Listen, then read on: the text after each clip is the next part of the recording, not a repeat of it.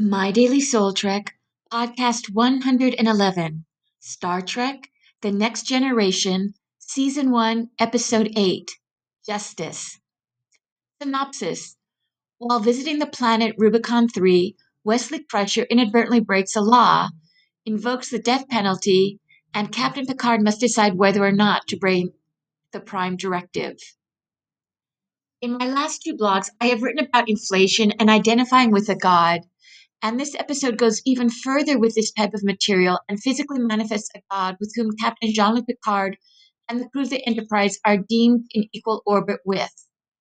Justice is also the first episode in Star Trek The Next Generation in which Picard breaks the Prime Directive and in so doing expects to be judged by both Starfleet and the godlike aliens in the vessel in orbit over Rubicon 3.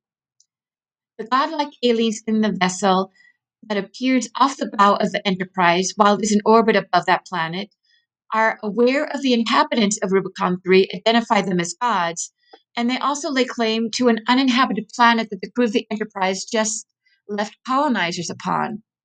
Concerning this recent act, the alien voice asks, quote, "Why have you left your own life forms there?" End quote.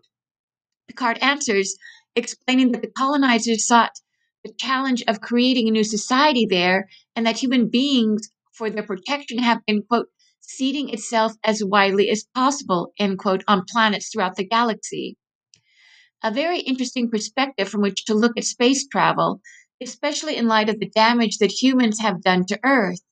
The idea that protection of the species means that we need to colonize other planets reeks the mindset of the Western imperialism here on Earth, and also hints at the idea that humans in the future will be dealing with a planet that can no longer sustain life.